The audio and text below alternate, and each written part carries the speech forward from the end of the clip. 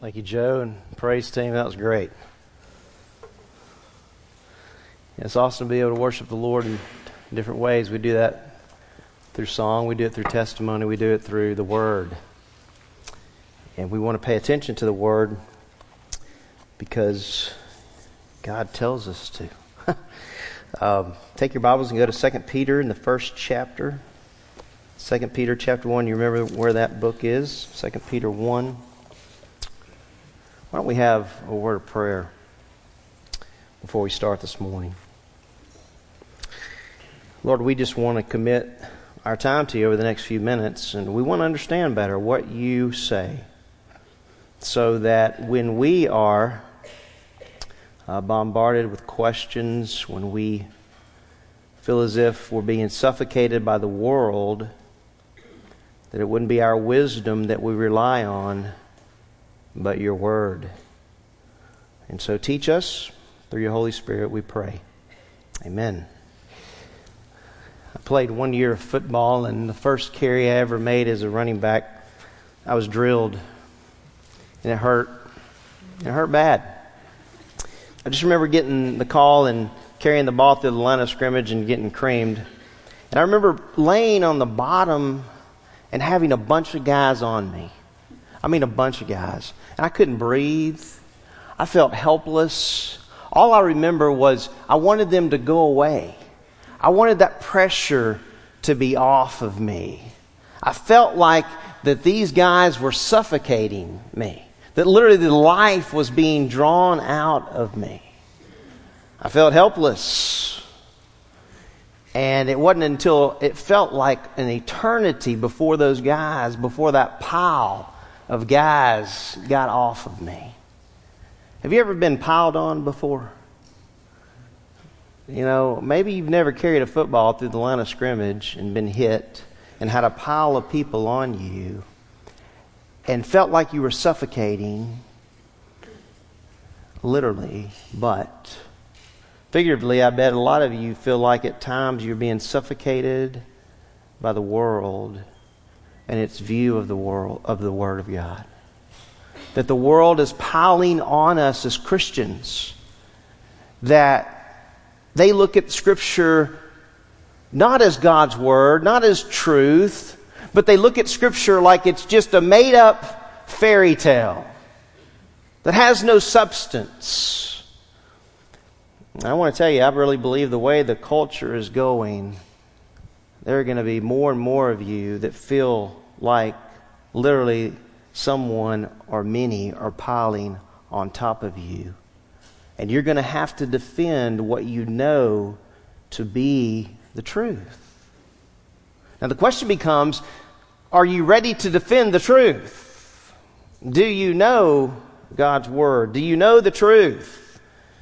It's one thing to open your Bible, it's one thing to read the Bible, but it's another thing to be able to defend God's Word. You know what's great is that it defends itself. You don't have to come up with your own wisdom, right? But God's Word is the power source. These readers that Peter is writing to may have felt like they were being piled upon by these false teachers who were throwing accusations against Christ and specifically against His coming, and who thought the Word of God was merely concocted stories or myths or fairy tales. And Peter is very, very careful to argue the point that it is definitely God's Word. That at the end of the day, as great as his experience was on that Mount of Transfiguration, what rules the day is the Word of God. And you're going to see this is a very awesome section of Scripture. It's going to take us 2 weeks, probably 3, to get through verse 21. It's wonderful. There's so much to feed upon. And you're going to walk out going, man, I need to chew on this a little bit, and that's okay. I want you to. I want you to go out and chew on it a little bit. Now we begin in verse 16. Oh my goodness. Lord, please. Verse 16. Look down in your Bibles. How many of you have your Bibles open? Right? Good, great. Verse 16. There it goes. Peter says, "For we did not follow cleverly devised tales." Now, if you skip down and go to the end of the verse, it says, "but were eyewitnesses of His majesty." Now, there's a clause in there that is very important to deal with. But he, first of all, tells us, by way of testimony, that we did not follow myths. And so I want to make some just initial observations before we get to our outline this morning. Notice that second word, "for we." Who's the we? Well, you have to ask yourself that question. In the context of the passage, I believe the we directly points to Peter, James, and John. However, based on the story of the Mount of Transfiguration, but Peter may have had in mind more than just James and John. He might have had in mind all of the apostles. All right? But he says, "For we did not follow cleverly devised tales when we made known to you the power." And in the Greek language, that little word "the," right, that article is very, very important. But because it emphasizes not only the power, but the coming. All right? It applies to both. "We made known to you the power and the coming of our Lord Jesus Christ." And so the question becomes, well, when did He do that? We're going to see this morning when He did that. Then he says, "but were eyewitnesses of His majesty." What in the world is Peter talking about? Right? When you read that that verse, you have to say, well, what's he talking about? We were eyewitnesses of His majesty. Well, the great part is we get to study it together. All right? And I have an outline for you in the bulletin this morning. And we want to focus, first of all, on Peter's testimony. Peter's testimony. All right? Now, notice it says in verse 16, "For we did not follow cleverly devised tales." Now, I gave you a couple of definitions there. They're important for you to write. I'm not going to go through them verbatim. You can write as I'm talking. All right? But notice he uses the word follow. Now, when you think of Peter and you think of follow, what comes to your mind immediately? Class. Right? You go back to the beginning when Peter was first called by the Lord Jesus. What did He say? What did Jesus say to Peter and the other disciples?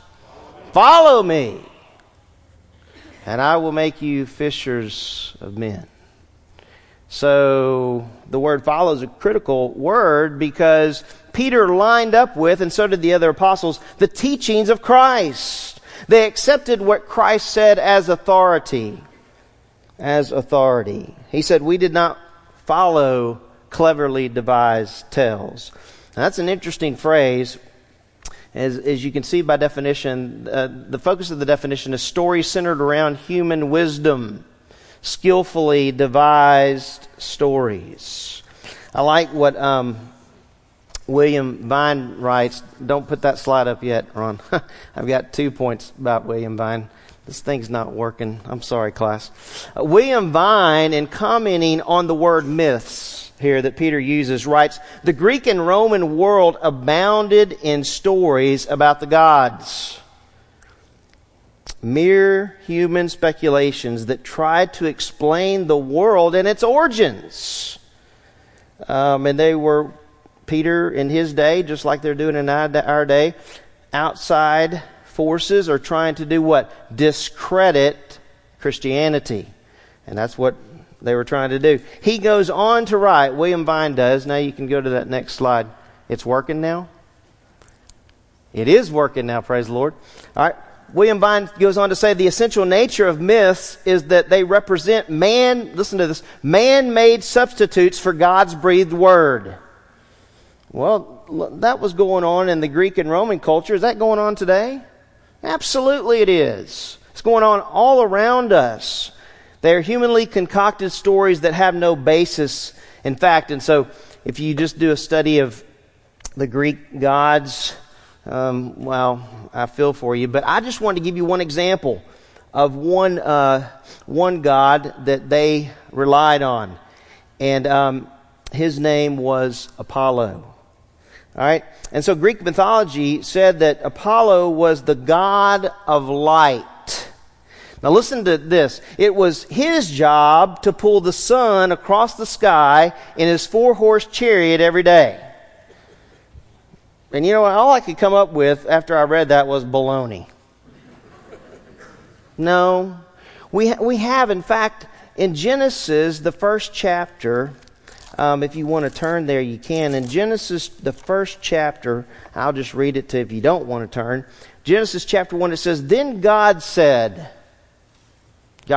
let there be lights in the expanse of the heavens to separate the day from the night, and let them be for signs and for seasons and for days and for years. Verse 15, and let them be for lights in the expanse of the heavens to give light on the earth, and it was so.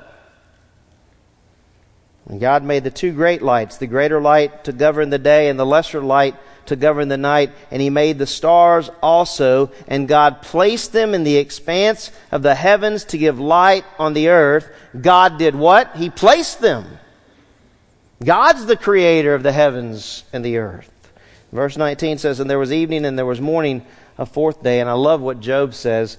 Job 26, verse 10, he says, He, referring to God, God marks out the horizon on the face of the waters for a boundary between light and darkness. Who does?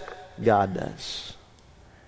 And yet, listen, Peter's audience, these guys are facing, this is what they're facing in that first century as believers.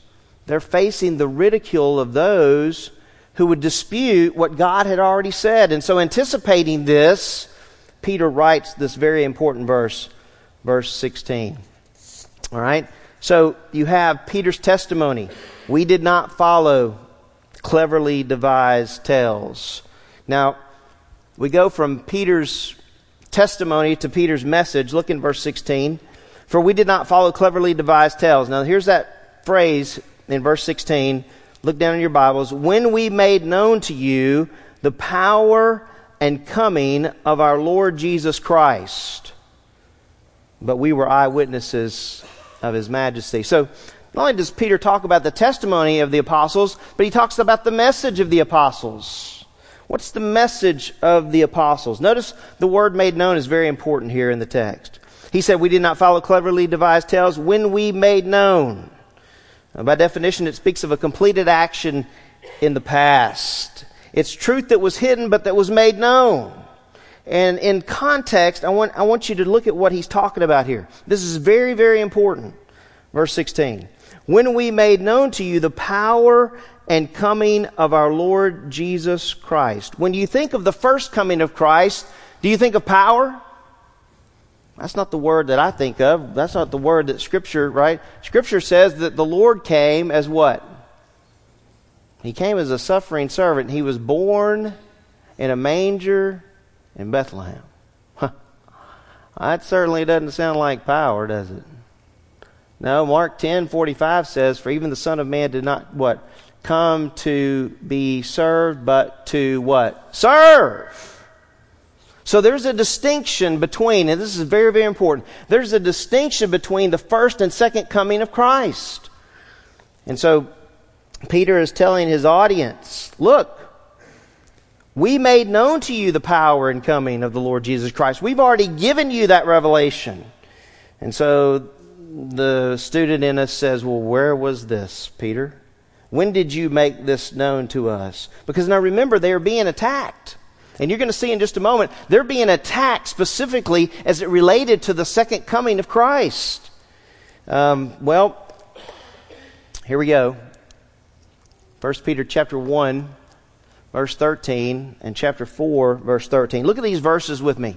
Peter, in the first letter to these believers, writes about the coming revelation of Jesus Christ, His second coming. Verse 13 of 1 Peter 1 says, therefore, gird your minds for action. Keep sober. Fix your hope completely on the grace to be brought to you at the revelation of Jesus Christ. Now that last phrase is hugely important. Fix your hope completely on the grace to be brought to you at when? At the revelation of Jesus Christ.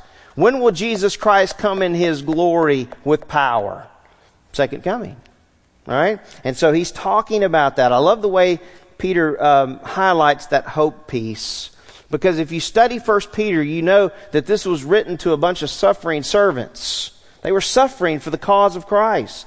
And so he tells them, look, fix your hope on what's coming at the revelation of Jesus Christ. And then in chapter 4, verse 13, Peter also talks about the second coming of Christ. He says, beloved, do not be surprised at the fiery ordeal among you, which comes upon you for your testing. In other words, don't be surprised at trials.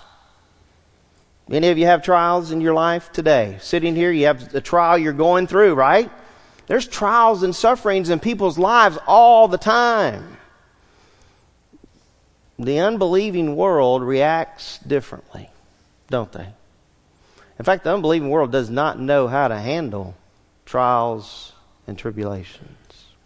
In fact, a lot of the unbelieving world, when it comes to trials and tribulations, they look to find comfort in maybe alcohol, right? They need distraction from the reality of what's going on in their lives. Guys, I've got good news for you. That no matter the trial that you're going through, if you're a believer in Jesus Christ, you have hope. You have hope. You say, well, I need something more than that. That's what the Lord's given us. He's given us hope. People are looking for medication to cope with trials and tribulations. The Lord gave us the medicine. He gave us hope. And that hope's in Him. We can't lose sight of that. That hope is in Him. And that's what Peter writes about. He says, do not be surprised at the fiery ordeal among you, which comes for your testing as though some strange thing were happening to you. Paul writes in Romans chapter 8 that suffering goes along with the Christian life. Right? It's just a part of the Christian life. And here's the reaction of some, well, that's not fair. And we sang this morning, I was thinking as Joe was talking, man, I deserve hell.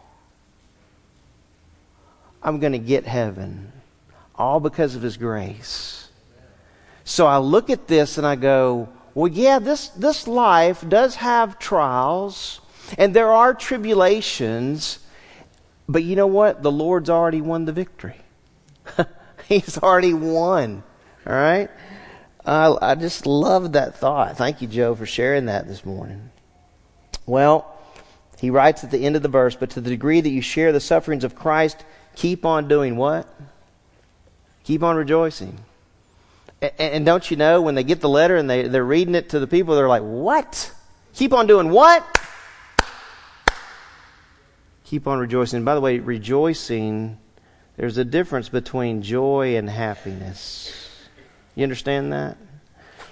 I'm not happy all the time. Last night I wasn't happy to see my hogs get obliterated, having to change my allegiance from Arkansas to Navy all in one day.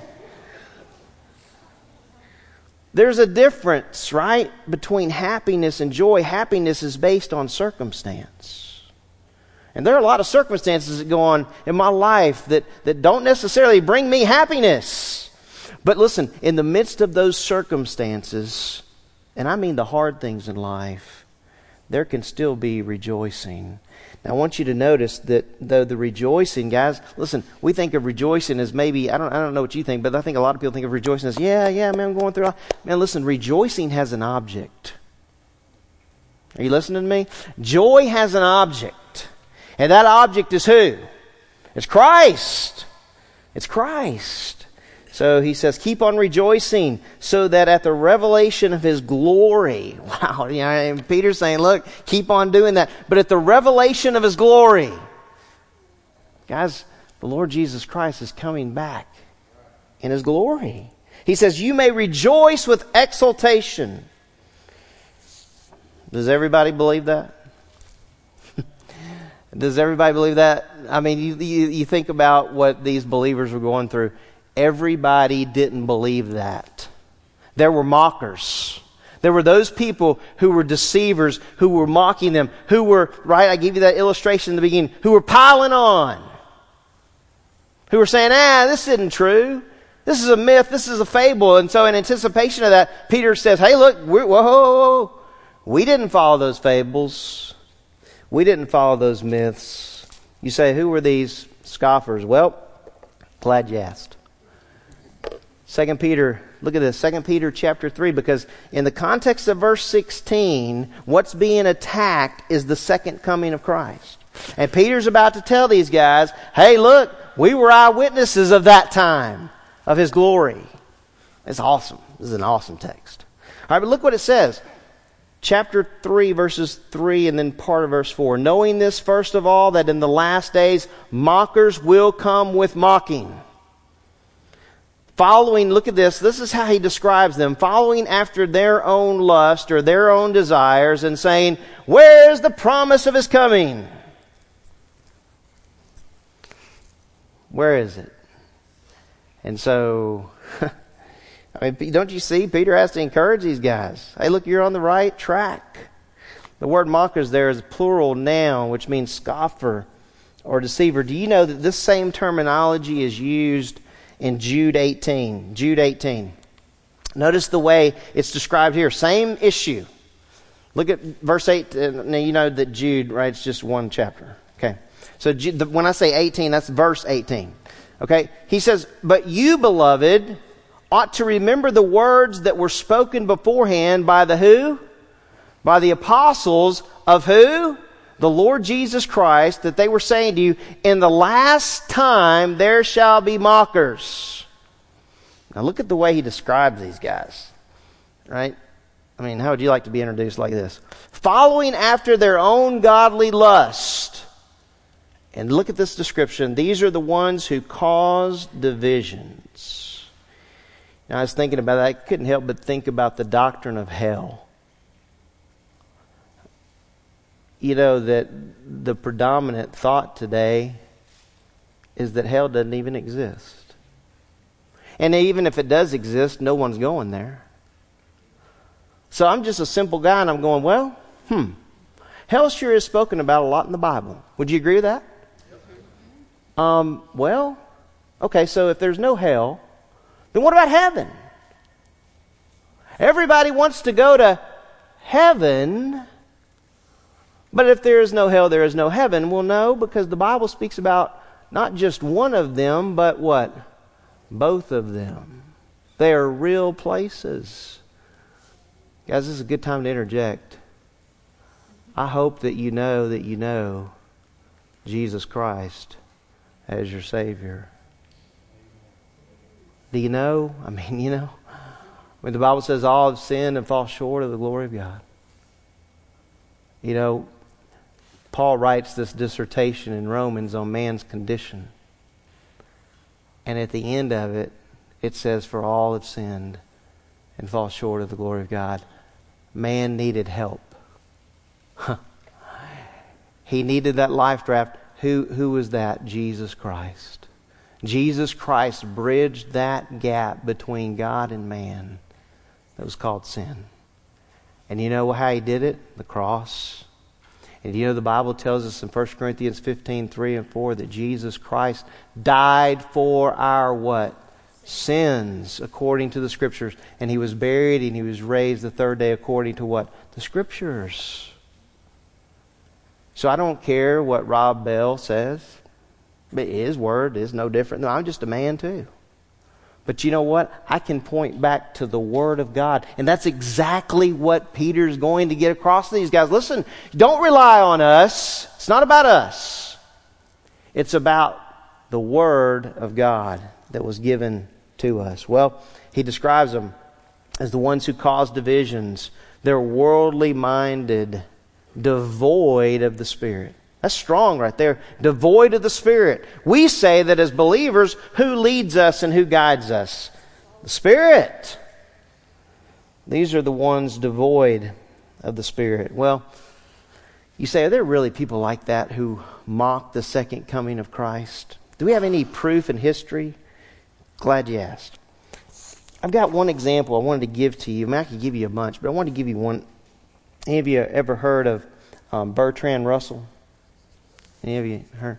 All right, so he was a British philosopher. He was a writer. Lived in the late 1800s and 1900s.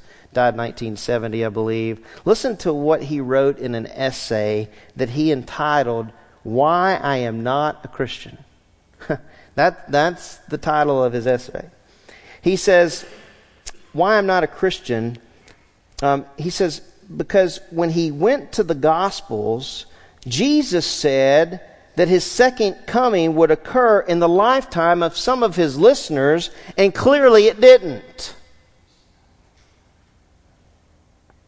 He concludes from this that Jesus' prediction was incorrect. Incorrect. And thus that Jesus, quote, was not so wise as some other people have been, and he was certainly not superlatively wise. In fact, he would go on to deny the very doctrine of hell that I just talked about. How could a loving God send anyone to hell?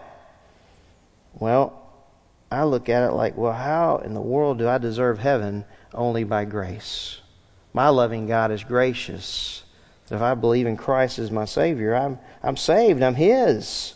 And so he wrote here in his essay about this particular verse that we're going to look at. Because he goes back, if you go back to Matthew 16, there is a verse. I need you to turn that. I need you to see this, all right? I need you to see this like right now. Matthew 16. This is very, very critical. All right, Matthew 16. Then I want to take you to a chart real quick. Matthew 16.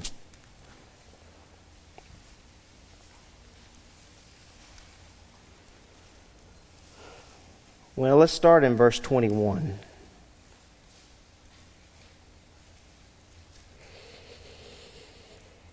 He says, from that time Jesus began to show his disciples that he must go to Jerusalem and suffer many things from the elders and the chief priests and scribes, and be killed and be raised up on the third day. And Peter took him aside and began to rebuke him, saying, God forbid it, Lord. This shall never happen to you. But he turned and said to Peter, get behind me, Satan. You are a stumbling block to me, for you are not setting your mind on God's interest, but man's. And then Jesus said to his disciples, if anyone wishes to come after me, let him deny himself and take up his cross and follow me. For everyone who wishes to save his life shall lose it, but whoever loses his life for my sake shall find it. For what will a man be profited if he gains the whole world and forfeits his soul? Or what will a man give in exchange for his soul? Look at verses 27 and 28.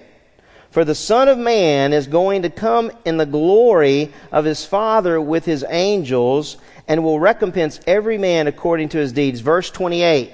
Here it is. Truly I say to you, there are some of those who are standing here who shall not taste death until they see the Son of Man coming in his kingdom. Well, what in the world? They would not taste death until they saw the Son of Man coming in his kingdom. Question. Did Peter, James, and John see the Son of Man coming in his kingdom on the Mount of Transfiguration? The answer is yes. They saw something yet future. I'm going to show that to you. We won't get to it today.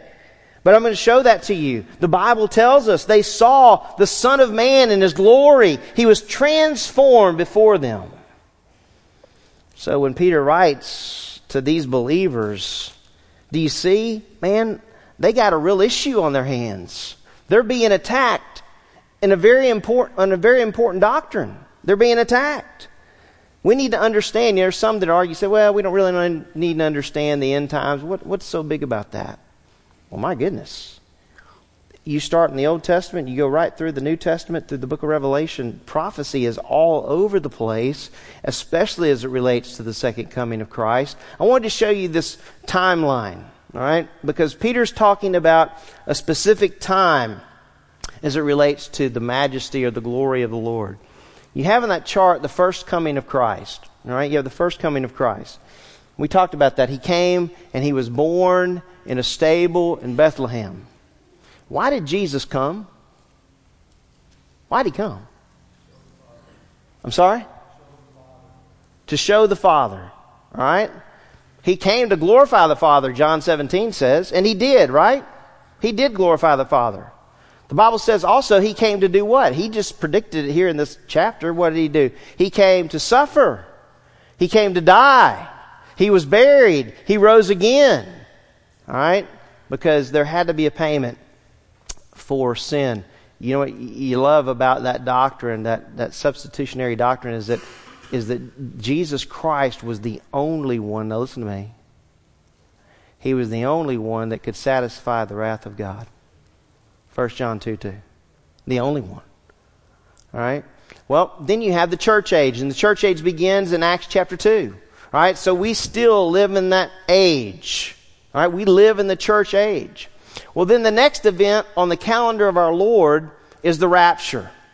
Right? The rapture is discussed in 1 Thessalonians chapter 4, verses 13 through 18. It's discussed in 1 Corinthians chapter 15. What is the rapture? The rapture is what? The taking away of the church. All right? The Lord Jesus will come in the clouds, 1 Thessalonians chapter 4 tells us, and He will receive His church to Himself. If you want to read some really encouraging verses, 1 Thessalonians 4, 13 through 18, man, it is right there. In fact, you know, verse 18 is often left out in discussion. And you know what Paul writes at the end of that section after he describes the rapture? He says, therefore do what? Comfort one another with these words. Aren't you glad to know this isn't it? Now, I'm glad.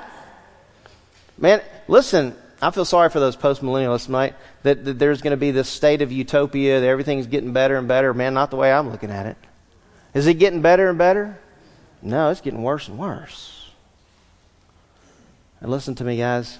These deceivers, these mockers, as it relates to this event, they're out there too.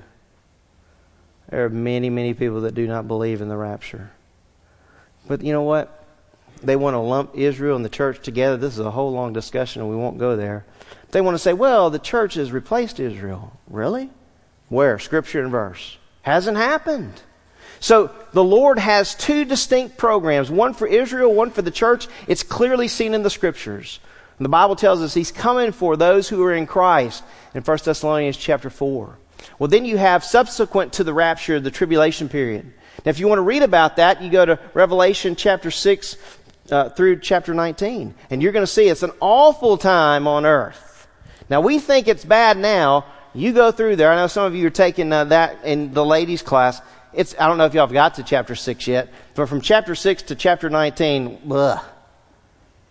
You look at it and you say, man. You know, people say, is that really going to happen? Well, all I know to do is say the Bible says it. It's going to happen. See, you can't do what some people want to do. Some people want to go, well, you know, I really like that John 3 verse. You know that John 3 verse? That for God so loved the world, but I'm not real crazy about that book of Revelation, and nobody can understand it. But aren't you glad to know that it's not man that's our teacher? It is the Spirit of God. So, you have this great tribulation period, and then at the end of the tribulation period, guys,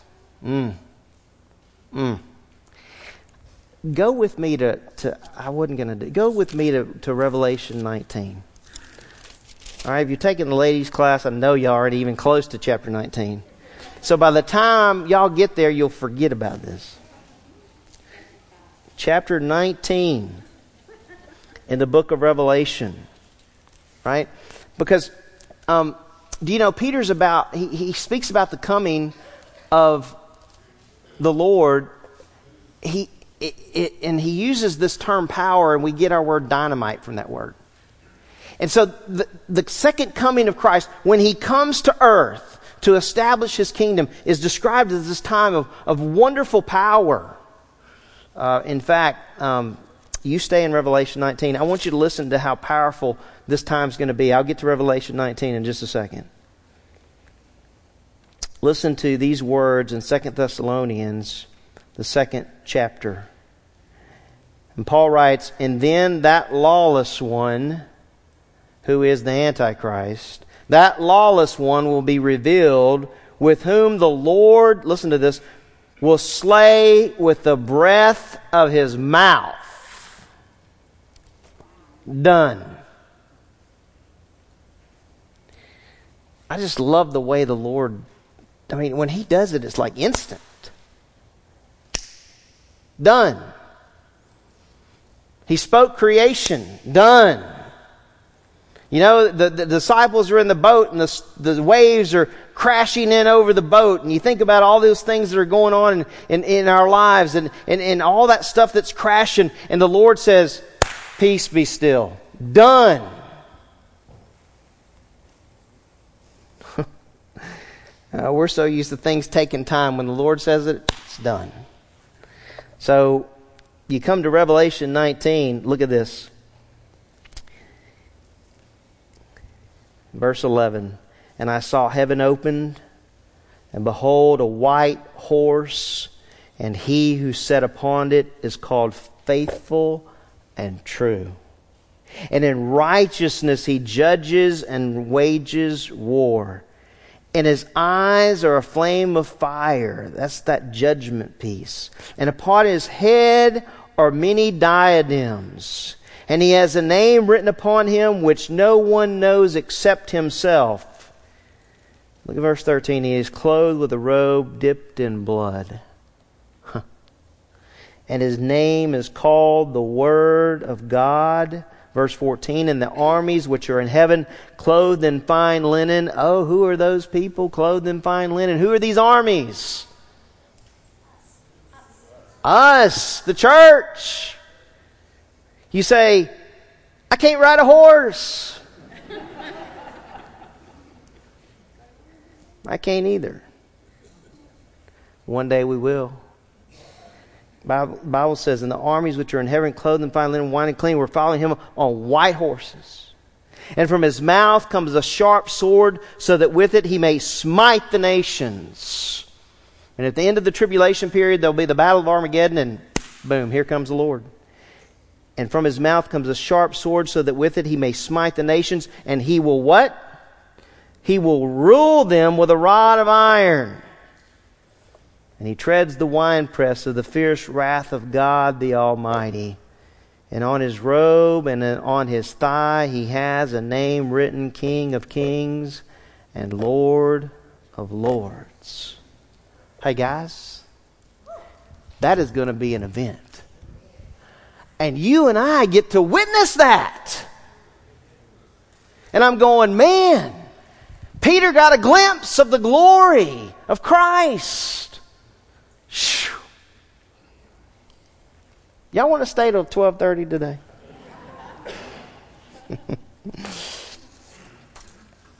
He describes his coming, right? Peter does. In 2 Peter, he describes it. He says, when we made known to you the power and coming of our Lord Jesus Christ. I really like that bottom little definition there of coming, because the word emphasizes a person's presence. I just like that, right? I think we can illustrate that like, it's one thing to write a letter, and it's one thing to text, and it's one thing to even Skype and all that kind of stuff. But man, when I see someone face to face, right? And the Bible says one day I'm going to see my Lord face to face in all his glory. I can't even imagine that. Can you imagine? I can't imagine. I mean, I lay all day in your bed and try to... I can't imagine that. Because I don't deserve to be in his presence. But he's going to allow that. Because of what Jesus Christ did for me. His righteousness. So, you have this powerful coming that Peter is speaking about. So you go from Peter's testimony. Right? We didn't follow these concocted stories. Man, we were following Christ.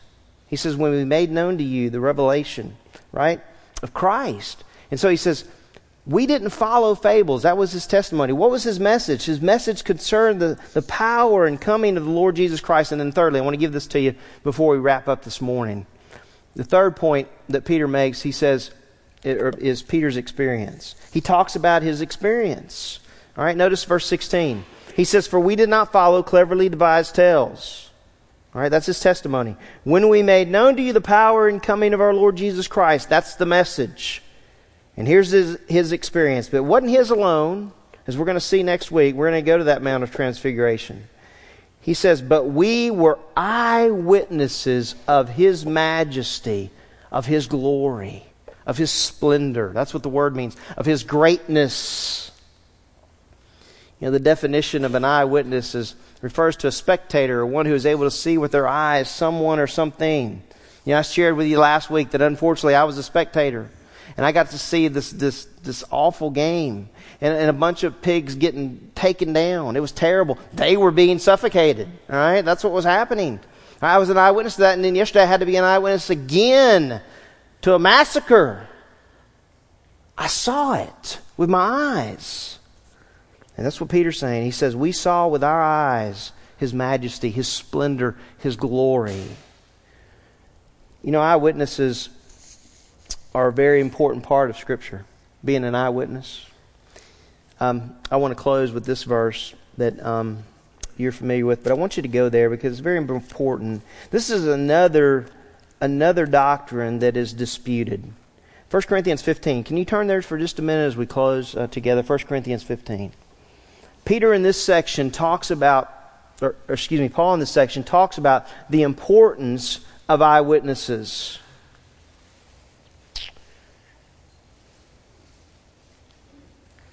Chapter 15, verses 3 through 8. Peter writes, "For I delivered to you as of first importance what I also received, that Christ died for our sins according to the Scriptures, and that He was buried, and that He was raised on the third day according to the Scriptures." Now notice this. "And that He appeared to Cephas," Peter, "then to the 12. Now notice this. "And after He appeared to more than 500 brethren at one time, most of whom remain until now, but some have fallen asleep. And then He appeared to James, then to all the apostles." And notice what Paul says, "And last of all, as it were, to one untimely born, He appeared to me also." The resurrection is disputed. There are those who mock us. Listen, Easter time, I was thinking about this. I'll close with this. Easter time, just like Christmas time, it is so materialistic. I mean, there's just so much emphasis on what the world has to offer.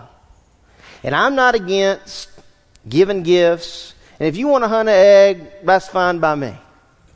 But what I am against is believers being distracted to the point of forgetting what the most important thing is. Is that okay? Because we are certainly reminded of, especially, after Halloween. I went into Walmart yesterday. They already have all their stuff, right? All that. And I'm thinking, there's nothing. My wife loves to decorate the house, and I'm all for that. That's wonderful. But the emphasis at Christmas is the birth of our Savior. Right? And I'm, okay, you want to hide eggs and share? Man, I'm all right with that. I used to look for that golden egg all the time, right? But the bottom line is this. We celebrate Easter for what purpose? To celebrate the resurrected Christ. And guys, listen, these believers that Peter was writing to, man, they feel suffocated because they're being attacked by people who are saying there is no second coming. It's a fable, it's a myth just like everything else. And we can stand here today because we have the full revelation of the Lord and say, no, it's not. It's the absolute truth because God said so. All right, let's pray together. Lord, this is a powerful section of Scripture. It's one that there's just so much in there. And as we're going to see, as we're going to go to this event called the Transfiguration, we're going to see what took place on that mountain. There was a lot that went on. A lot of message for us to consider. And what Peter's doing, he is building his case. He's saying, look, you have people that are mocking you, but I want you to know I saw Christ in His glory. But even as great as that experience was for Peter and James and John, he's going to tell them, hey, we have the prophetic word more sure. It's an amazing statement. Lord, help us to know that your word is powerful and it's sharp. and it penetrates. And Lord, help us to know, just practically speaking, we're on the right side. We're on the right team. And Lord, those that are out in our culture who are taking shots at your word, Lord, help us to know that the best defense we have is not any outside source, but it's your word. Your word proves your word over and over and over again. Help us to be students so that we might be ready to defend the truth of the gospel. In Christ's name, amen.